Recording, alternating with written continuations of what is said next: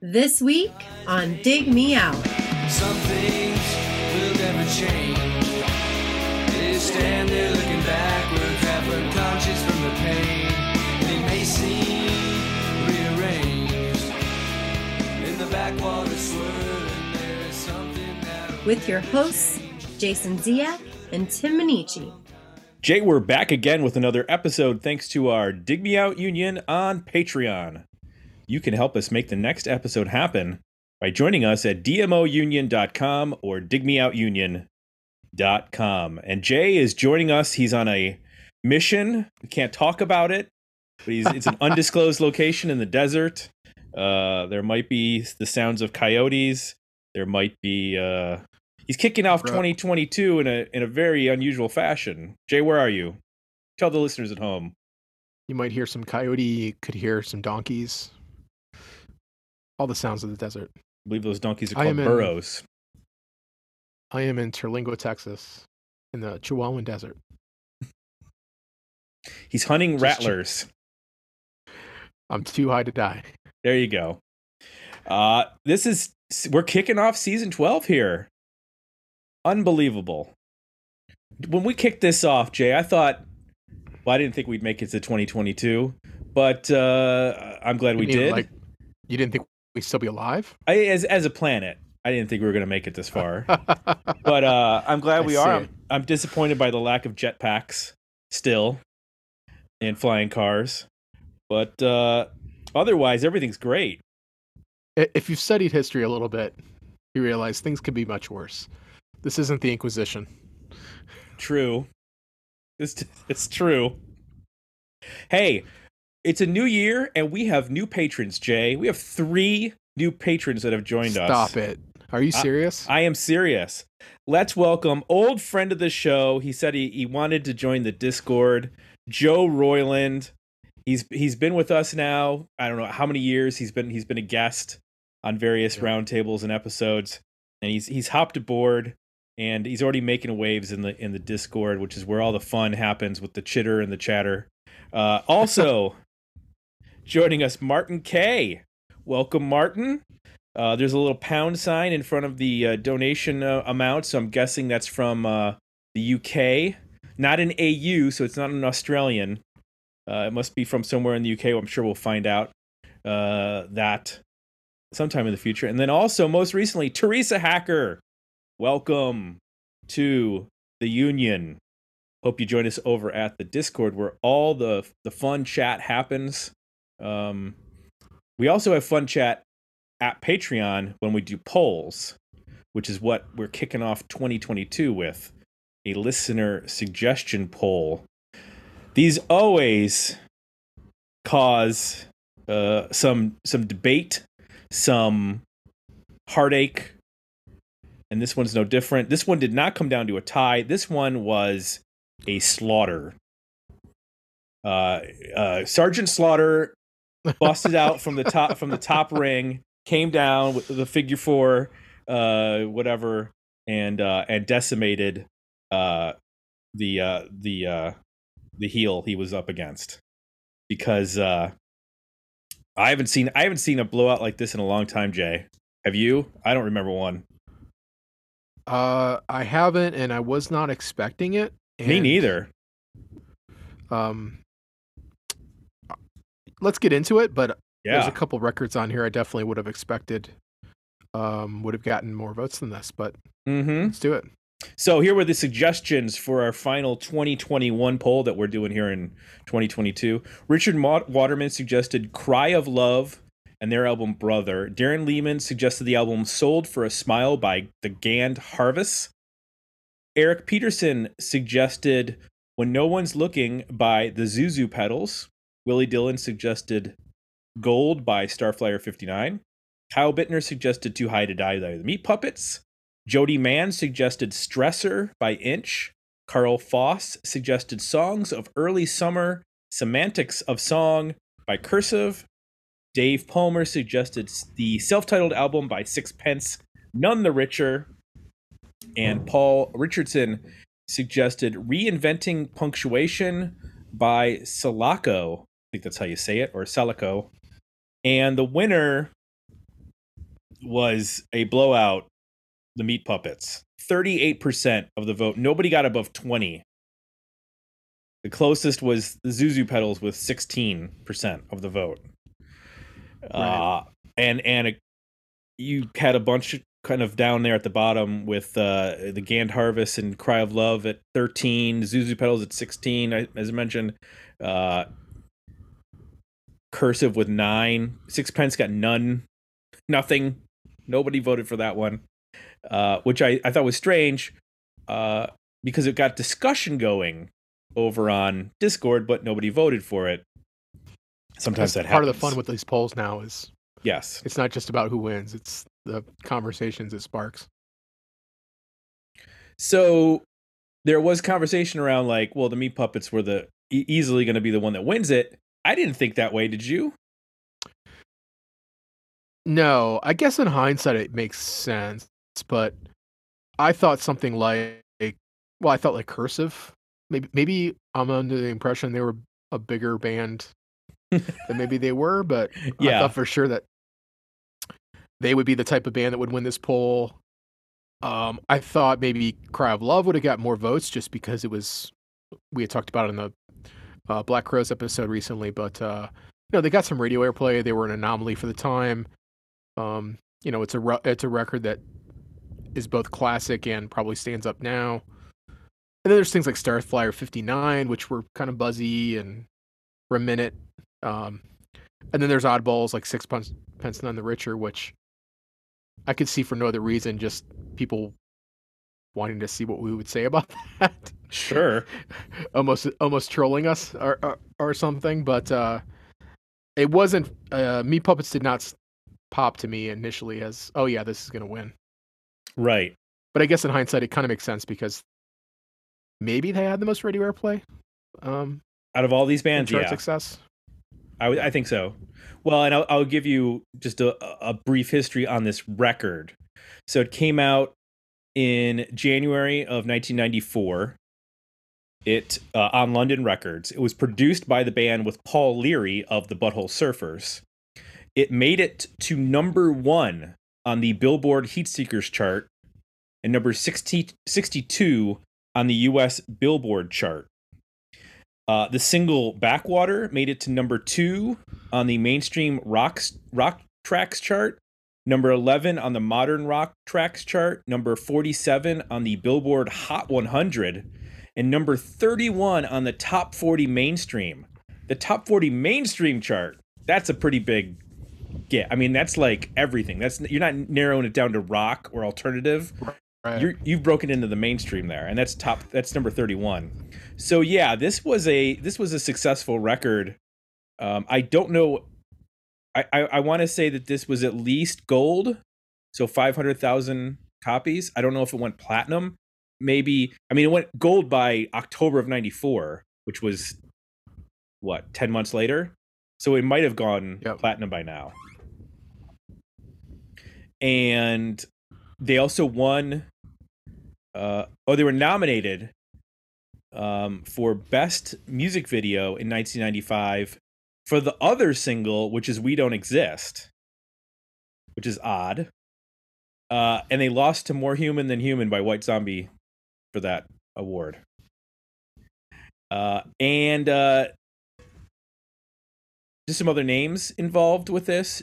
Dave Jerden was the mixer on this album, and he's worked on a lot of records. The band is primarily 3 people. It's the Kirkwood brothers, Kurt, who's on guitar and vocals, Chris, who's on bass and vocals, and then Derek Bostrom, who's on drums. And they're all credited with either paintings or illustrations for the artwork, although the front picture is a picture. The front album cover is a picture. Yeah, right. So this was actually their 8th studio album, which I didn't know that at the time. I just thought that they were an alternative rock band. But they had, gone back. They had started, they were from Phoenix, Arizona, and they started in like the early 80s. And then it was in the early 90s when they got onto a major label. They had been on SST and put out records, from 82 basically until 95, every other year. And then the album that followed this up, No Joke, came out in 95. And then they went on hiatus for Golden Lies that came out in 2007. And then there was a couple more hiatuses, but they're still together and they're still putting out records every couple of years. Last one was Dusty Notes in 2019. The lineup has changed here and there. It's always been Kurt and Chris, obviously, but Right. the drummers have changed, and then they've added some extra guitar players and whatnot, including Elmo Kirkwood, who I don't know if that's another sibling or a child of one of the Kirkwood brothers. Not Okay. sure. Are they they're not the Ramones? They're not just adding people and then changing their last name? No, Kirkwood? nope. That is a fact. Okay. So you heard this single. Do you have this CD? I do. Yeah, I bought this. I bought this when it came out, when the single was hot. I was deep into trying to understand as much as I could about Seattle at that time. Like the single, I had heard that obviously they were from there and they had a lot of fans within the music community there. So yeah, I went out and bought it. I probably would have gotten it at a Best Buy or something, I think they were doing those, new release deals at that time, so you could Right. pick up new records for, not full price. They would be like $8.99 or Mm-hmm. $7.99 or something like that. So yeah, I bought it at the time. I listened to it quite a bit. It got put into the car CD player at some point and stayed in for several months at least. Gotcha. If not longer. So yeah, at the time I spent a lot of time listening to it. I have not listened to it probably since 95, 6. Okay. I about never you? got the record.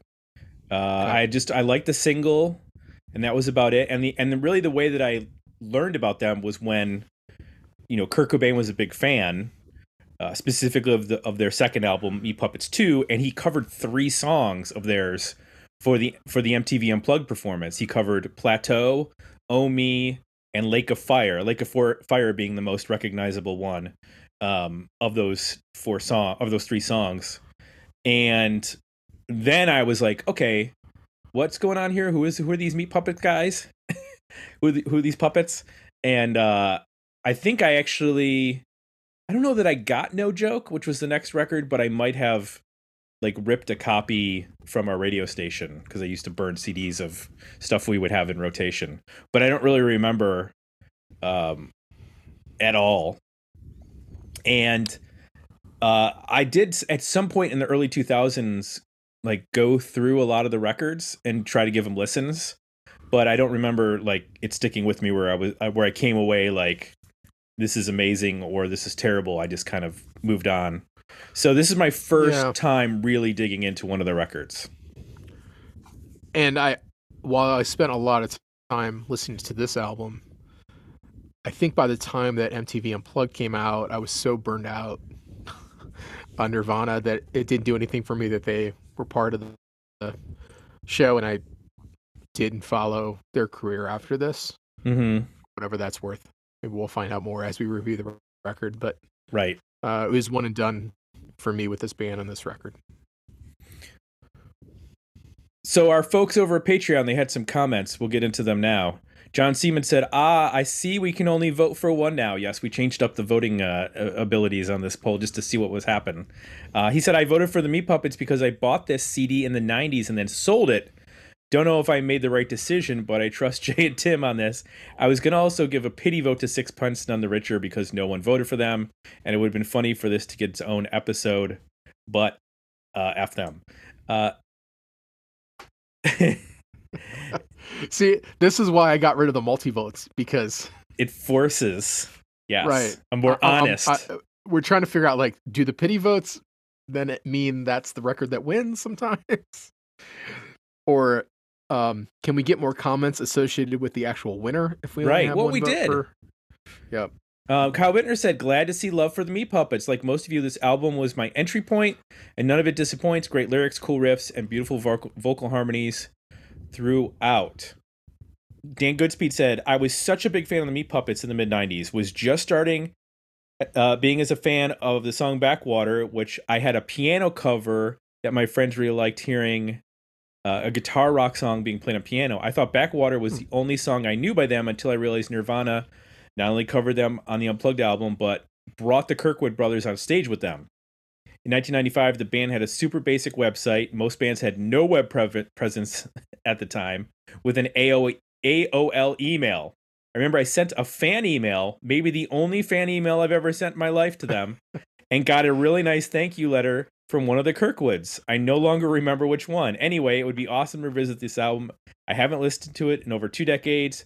I did just sit down at my keyboard and still remember how to play Backwater after all these years. That's very I kind cool. of want to hear that. I do. Hear that.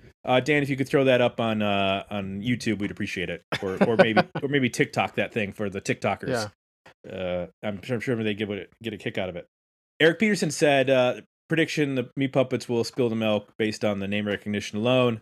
He went with the Zuzu Pedals because he suggested it. However, preemptive comment on the Meat Puppets. The title is a reference to the Ramones' Too Tough to Die, and the single Backwater is a great slice of 90s melodic alt-rock. I have no memory of the rest of the album if I ever listened to it in full. Other folks who did not mention the Meat Puppets, Paul Richardson, Nate Smith, Willie Dillon, Joe Royland, Scott Holgram, Chip Midnight. Patrick didn't say who he voted for, but he said it was the only album that he actually had listened to. Sean Brown, Gavin. Gavin did. He said, I don't know many of these. So given their relevance, I'll take the Meat Puppets. I do have this album, but it didn't cause me to race out to buy others. Interesting. Mike and Darren and Justin all went with other stuff besides Meat Puppets. And Jeremy Med said, while I love to hear you review Sold for a Smile, Too High to Die should be fun. For about 4 albums or so, I was a huge Meat Puppets nerd. This album was one, obviously, with the guest appearance on MTV Unplugged and the Backwater single. There was no missing it. That's everyone who commented. Thank you all for doing so. Now let's get into this record. Jay, tell me one thing you liked about Too High to Die by the Meat Puppets. Well, you have to talk about the harmonies with this band. I think that's probably the signature aspect of the band, because the music is pretty diverse. They cover a lot of ground here, which I don't dislike. But what holds it all together is the voices working together and the harmonies, which are fairly unique sounding. You know, they're not like mind-blowing, but they have a way of working together and emphasizing different parts of the melodies, which I think helps quite a bit. So that's the first thing you notice right away. The other thing is, I didn't remember the guitar playing being as interesting as it is, but it's a really, you can tell they're really good guitar players. Like, they spent time learning how to like finger pick and play on acoustics well, but also play electric riffs, play electric leads, and just do really interesting melodies on the guitar.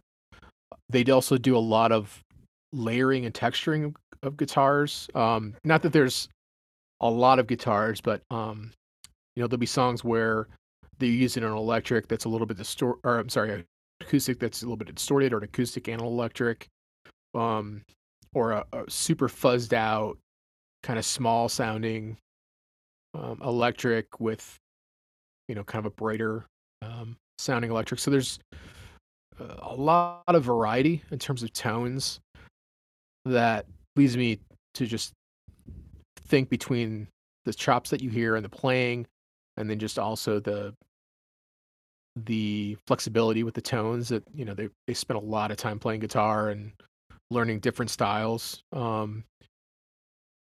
Something like Shine is a good example of like, okay, there's some real bluegrass feel in there in terms of how they're playing that. That's not something that, every kid who picked up a guitar is going to figure out how to do. You got to put some time into figuring out how to do that. So there's just a lot of, I think, depth to the guitar playing, and it's very distinct. You got wings on your fingers. In the middle of a bottle is a little of the way you talk. And you shine, and you shine. You got cobwebs on your halos. In the closet there are skeletons lined up ready to talk. And they shine, and they shine.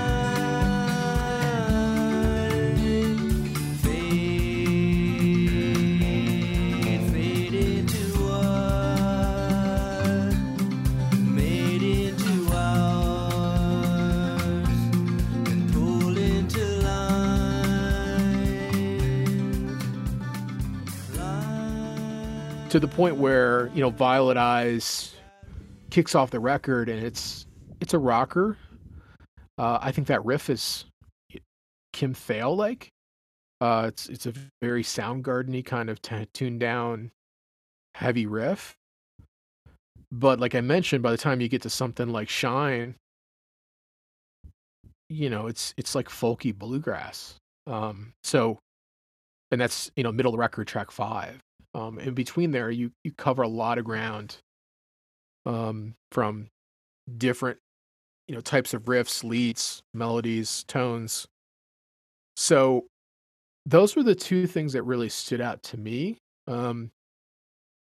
as being, pretty special.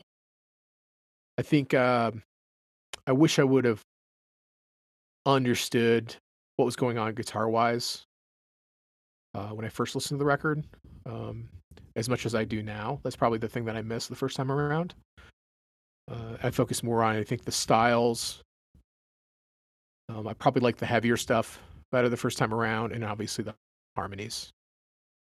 So, yeah, that's what stood out to me and will work for me. How about you, Tim? Well, having never, digested this whole record, I was caught off guard by how much diversity there was. Like you said, you have songs like Shine and Coming Down that doesn't sound like anything from 1994-95 from a alternative rock band. And it's real interesting how you can get from within 6 songs, go from Violet Eyes to Shine. Violet Eyes, like you said, has this Soundgarden-esque riff. And the thing that unites all of it is the brothers' harmonies, which are so effortless. I think it's one of those things when you have 2 family members that grow up together, and I'm sure they were singing together as kids their whole life, that you kind of like don't appreciate it after a while because it's so a part of everything that they're doing that you have to remind yourself that like, oh, these are all harmonies that they're singing here. Like all of these songs have these dual vocals happening. It's really, really interesting. And it's also interesting how it works well over such a wide palette of sounds. Backwater is sort of this very grungy of the time track. Things kind of sounds like a Dinosaur Jr.-esque song. With its like feedback and noise and sort of chunky guitar sounds.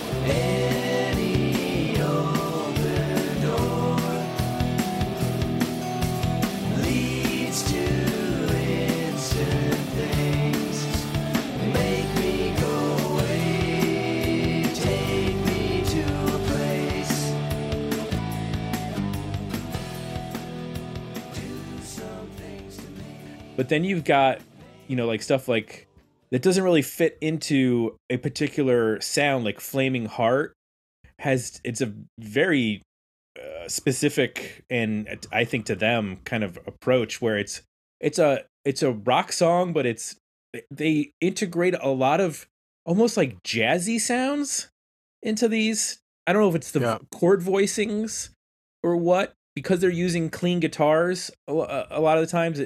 You don't get the heft, so you're really like focusing on the vocal guitar and rhythm, and a lot of these things sounded way more. I mean, this sounds like a band and two brothers that have been at it a long time, because there are a lot of very tricky little like things happening on some of these songs that had like, you couldn't have pulled this off if you were 18. Let's put it that way. Like this sounds like some very veteran players with regards to guitar playing and what they're doing. They sound like we were in a band. If anybody listening had been part of a scene in any way, they sound like that band that all the other bands admired, that had been around a little while and like could sing harmonies and like play different styles of music and like were really interesting. And like you just get that sense now when I listen to it, like, oh, they were the cool band that all the other bands in town liked, because they were just probably felt to them like one step ahead all the time. Yeah, and I like a song like We Don't Exist, I could totally hear that with just a single vocal. Yeah. And it would sound, we've covered bands like Dada and School of Fish, which had takes that integrated, weren't just alternative music, but they were of the 90s, but they integrated some like 80s alternative in some of their playing, whether it was The Police or XTC or just like some little bit more diverse amount of sounds. So when you hear like a song like that, which is like this driving guitar part, and then you hear some of the other tracks like Served God His Hand, it just has like just a different feel that from what I was expecting, because this is an album that you would find in every used CD bin now, because everybody bought it because of the single. Yeah. And I think people were way confused hearing this because of the fact that there's a lot of very intricate playing and very, I'm actually surprised that Paul Leary produced this, because when I think of the Butthole Surfers, I think of a lot of chaos and noise and craziness. And this is produced like very clean and tight, and there's very little reverb on the drums. Like it's a very snappy sound.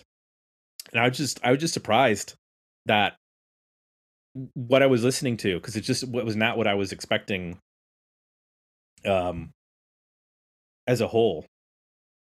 So yeah, I hear some interesting things now too that I didn't hear at the time. So obviously I can hear the Soundgarden in Violent Eyes, and I'm not saying that they ripped off Soundgarden, but like there's a familiarity there with the style of riff. But I also hear some things that were not obvious the first time. I hear some They Might Be Giants here and there. Station, for example. Even like Severed Goddess Hand, something about those melody or harmonies remind me a lot of them.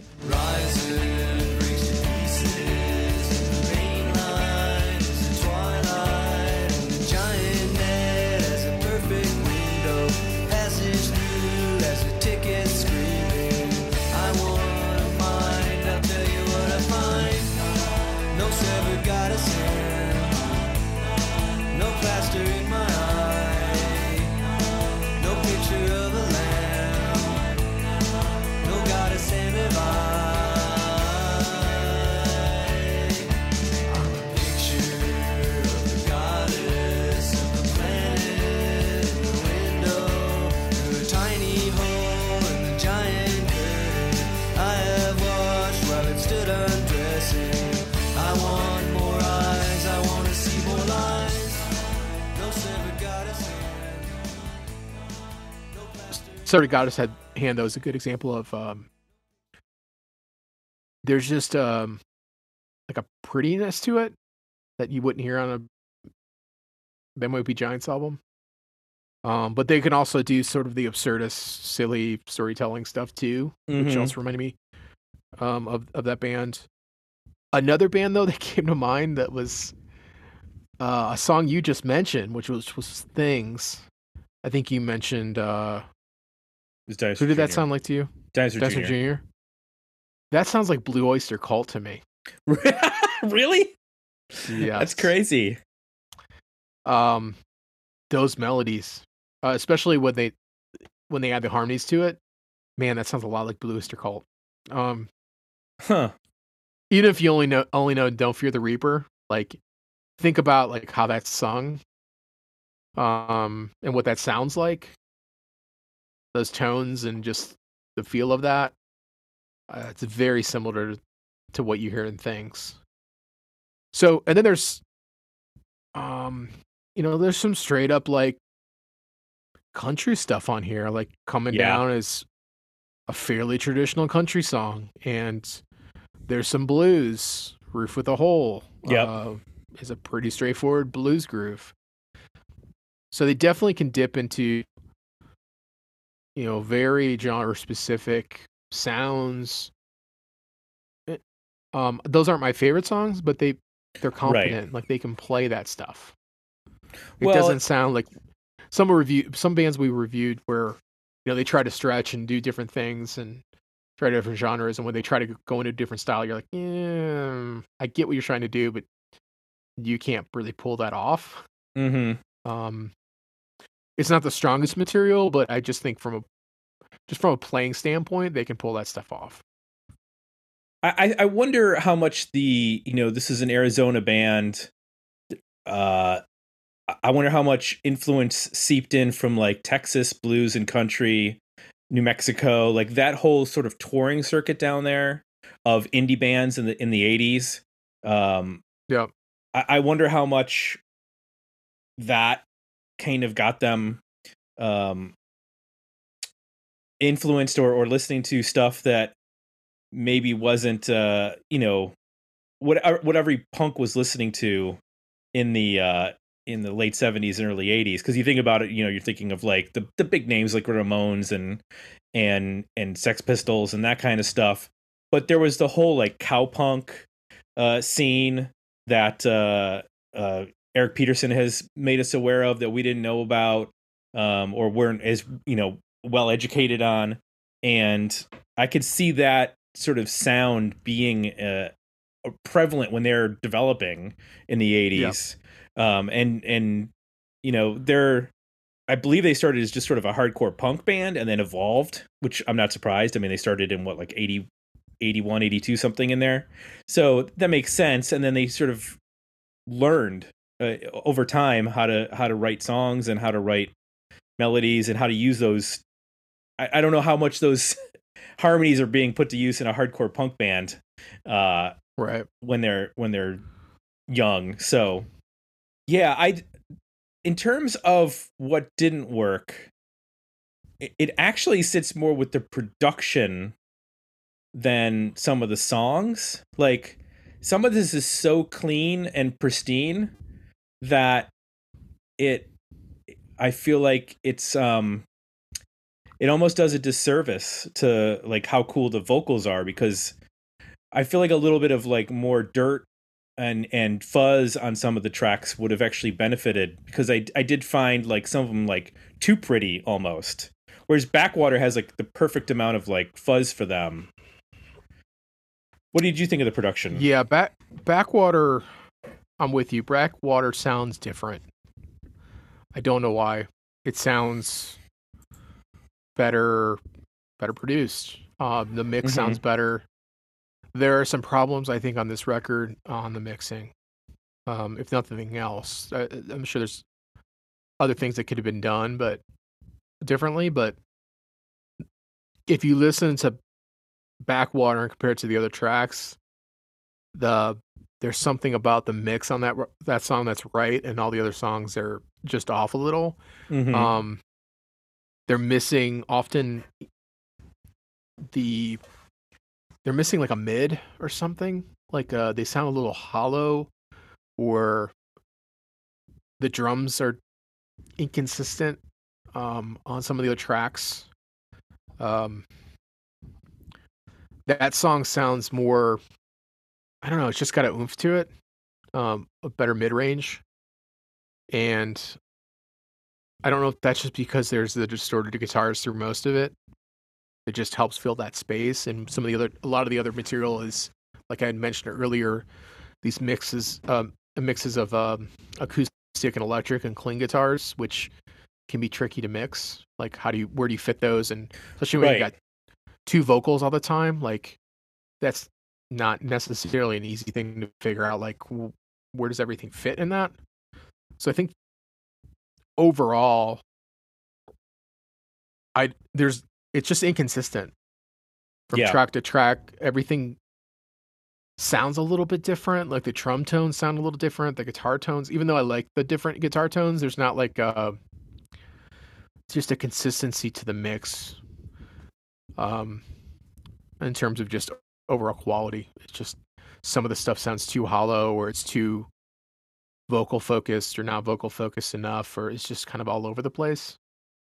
So yeah, I have some issues with the production on this record as well. I think it serves well on, like you said, Backwater, whatever they did specifically for that mix as a single, and then on like the more country stuff like Shine and Coming Down, like it fits perfectly.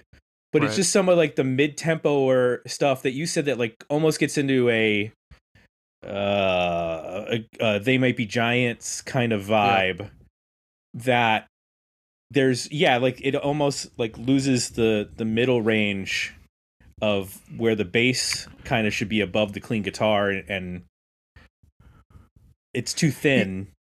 Evil Love is a good example where it's a lot of clean guitars. The drum part is not remarkable. It gets a little like kind of lazy and not interesting after a while. The vocals are amazing, but kind of sounded like a lazy Smiths cover. Yeah, at part at times. Last hand I shook was a boat that floated on its back all day in the middle of a song about trees that are scared of the dark. I'm waiting till you're gone. Dismiss some thoughts from off of the shelf to trade perhaps with holes. So let the night shine through. Change our fears of little glass souls and broken dreams of bent back trolls. Who'll tend the trees and what's in between? The sky above is a glow of evil love.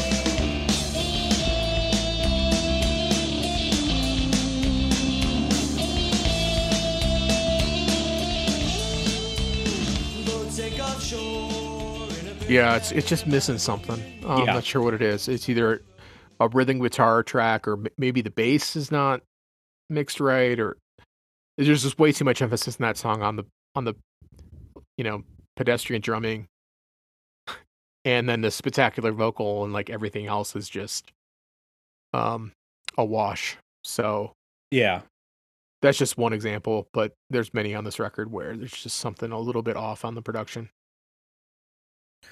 Well, and Roof Without a Hole, I think that's an interesting idea, but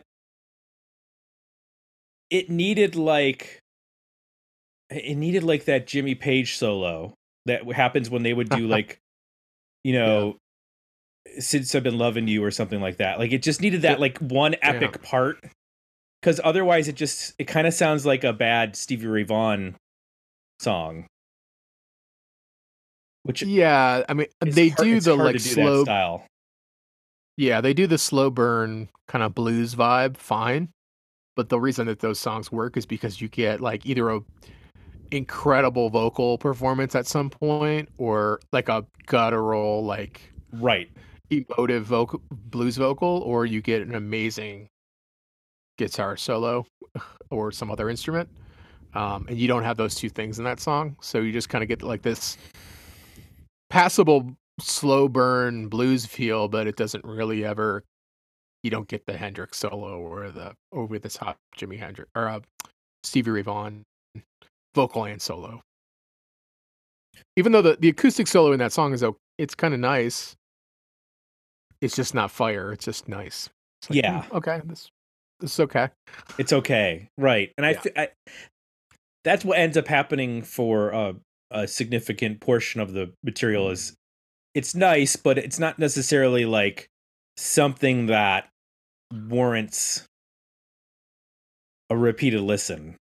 It's a nice album track, okay, and there are a couple of standouts, but not enough that I wanted to go back and re-listen to this over and over again, even though I did. Yep. What did you think of so did you get the hidden track? I have the rip from the CD or from the CD, which had Coming Down was the last song. Well, there's a cover on that cover. They redid Lake of Fire as a hidden track after Coming Down. I don't know why. This is actually around the same time of the the cover that was on Nirvana Unplugged. So I'm not sure why you would put that as the hidden track. You know what? I was listening to this. I went between my rip and the streaming version. Mm-hmm. And when I was listening to the rip, I was letting it play. I was like, oh, I didn't realize this song was on this record. Like, I remember Nirvana covering this song, but I didn't realize it was on this record. Is that the one that's on the hidden track? Yes. But it's not from this record. It's just they just redid it for this record. Right. It's from like 1982 from Meat Puppets 2. So because it kind of like I was driving and it went quiet and then it came on. I was like, oh, huh. I didn't even know this was on this record. That's funny. I probably never even got to it. Maybe I never even got to it before. I didn't notice. There you go. That's funny. Dang hidden tracks. Yeah. So like I mentioned, this sold gold within a year, and it did very well thanks to the single Backwater. I think that I was trying to figure out. I know We Don't Exist was the second single, but I didn't really hear other than that song. I mean, there are some cool songs, but I don't hear any other like blatant singles on this. Maybe Violet Eyes, but I don't know. Do you? Is there another one that you would pick as a single? No. Other than We Don't Exist, you're saying? Yeah. Yeah. I don't know. Maybe things. There's also a little bit of they get a little drony at times. Never to Be Found and Violet Eyes are a good example. Flaming Heart is another example where it's okay. They're kind of saving it with the harmony, but the melody itself isn't particularly strong. Yeah. Vocally. And then there's other songs where it's great. Like Backwater is a good example. Shine is a good example where you get these great melodies that have a lot of movement and just notes and are really sophisticated. And then you've got some others that are just kind of moany drony. Like they're not fantastic. So it kind of gets hard, I think, to find another single just based on that. Like you need that hooky vocal melody, and while the harmonies cover sometimes and still make it interesting, there's not a consistently like another song that's as consistently melodic as Backwater is. I agree with you, and I think I was trying to analyze that, like one song versus another. Backwater, I noticed it has distinct chord changes, and the melody, while it touches on those chord changes, plays off of them more than lines up with them. Whereas if you take a song like Never to Be Found, it's like a 3-chord progression, but those vocal melodies hit exactly where those chord changes are and are basically like right in line with them. So it doesn't feel as interesting from a vocal standpoint. And that's where I felt like what you said, the vocals are really or not the vocals, but the harmonies are really saving a lot of these, where if it was just one person, these would be kind of dull melodies that Yep. don't stretch, because there's not a lot of like pushing the vocals into any sort of territory that would be uncomfortable or like you said, guttural or anything like that. Yep. So, well, let's get into our overall rating for this record. Worthy album, better EP, or decent single? What do you say? I'm gonna say an EP. I did not, like I had mentioned earlier, and I think there was another comment that was very similar where I bought this record, I put time into it. There were things about it I liked, but overall I didn't love all of it.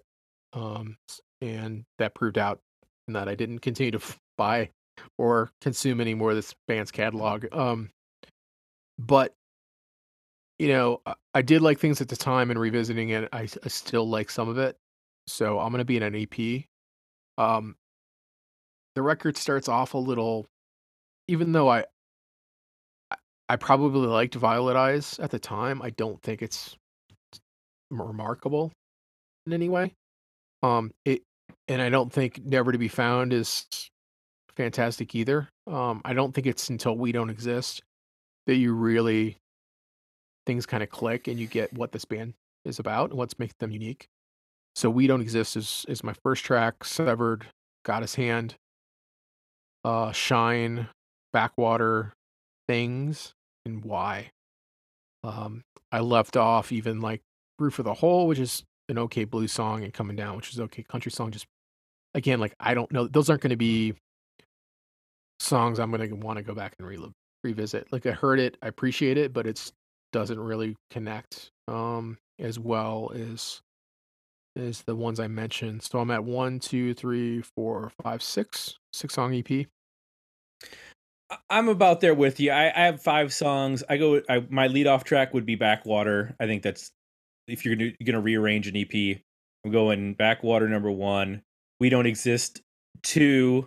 I like Flaming Heart as like a third track there. Then Shine, and then Things to wrap it up, or maybe Things and then Shine, end on Shine. But I'd be at a 5-song EP for this.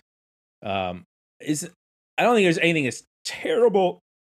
Excuse me. No. It's terrible. It just, some things just did not click for me. And I think it's an interesting. It now makes me more interested to check this band out and like really like sample some things here and there that I didn't know. Go onto Spotify and just see what they only have this one song that people know, so I'm curious what the other top 10 songs are in the Spotify list to check those out.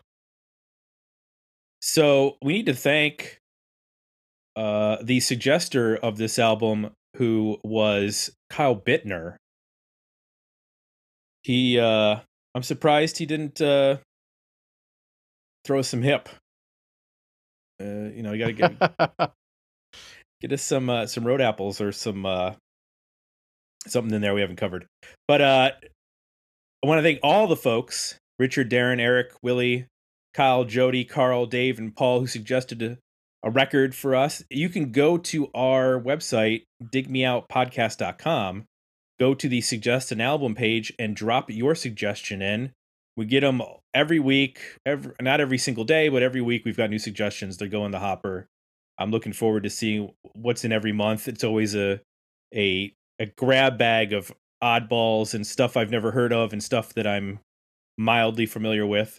So I'm looking forward to what's going to happen in January 2022 for our next poll. And you can also go to dmounion.com or digmeoutunion.com to join the union, which is where you vote on the poll.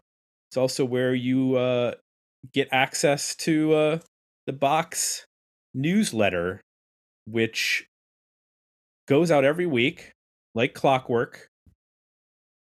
2 new reviews of 80s and 90s new music, movies, or books. and then a calendar of new releases. We're a little thin at the end of the year. End of the year is tough with new releases. We're like digging out random singles that people put out to try to fill the weeks. I don't even think the last week of the year had any new releases. People were just like, forget it. Year's over. We're done. We're taking the week off. You got that weird week between Christmas and Thanksgiving here in the United States. Christmas and New Year's. That everybody's just kind of in a haze. You don't know what day it is, and you're just waiting for January to kick in. And so Box newsletter, you sign up for that at digmeoutpodcast.com. And if you like what you heard, leave us some positive feedback at Apple Podcasts. Jay, this is it, the start of season 12. Are you ready? Let's do it. All right, we got 51 more episodes to go. Plus, as we announced, our bonus Chip interview episodes, which will be dropping into the feed for everybody to check out. Looking forward to adding those to our portfolio of podcast episodes. And then, of course, we have the exclusive 80s episodes every other month at Patreon. 6 more 80s episodes for people to check out. So you realize with right now we're planning on an extra 2 episodes a month from Chip of artist interviews. Yep. We're going to be at 1,000 much faster. If we stay on that pace or go quicker than that. Oh yeah, 1,000 faster than you thought. We're going to be at 1,000 by March. If my math checks out, and it doesn't. We'll be math. That's why we do. Right. Podcasts. Well, let's see. Let's figure this out. All right. So normally there's 4 weeks in a month. We're adding 2 additional weeks. So that means there's 6 weeks in each month now. No, wait, that's not right. Never mind. We'll just figure it out. You guys just keep listening, and we'll keep showing up, and that's all that really matters. So for Jay, I'm Tim. We're out, and we'll be back next week with another episode of Dig Me Out.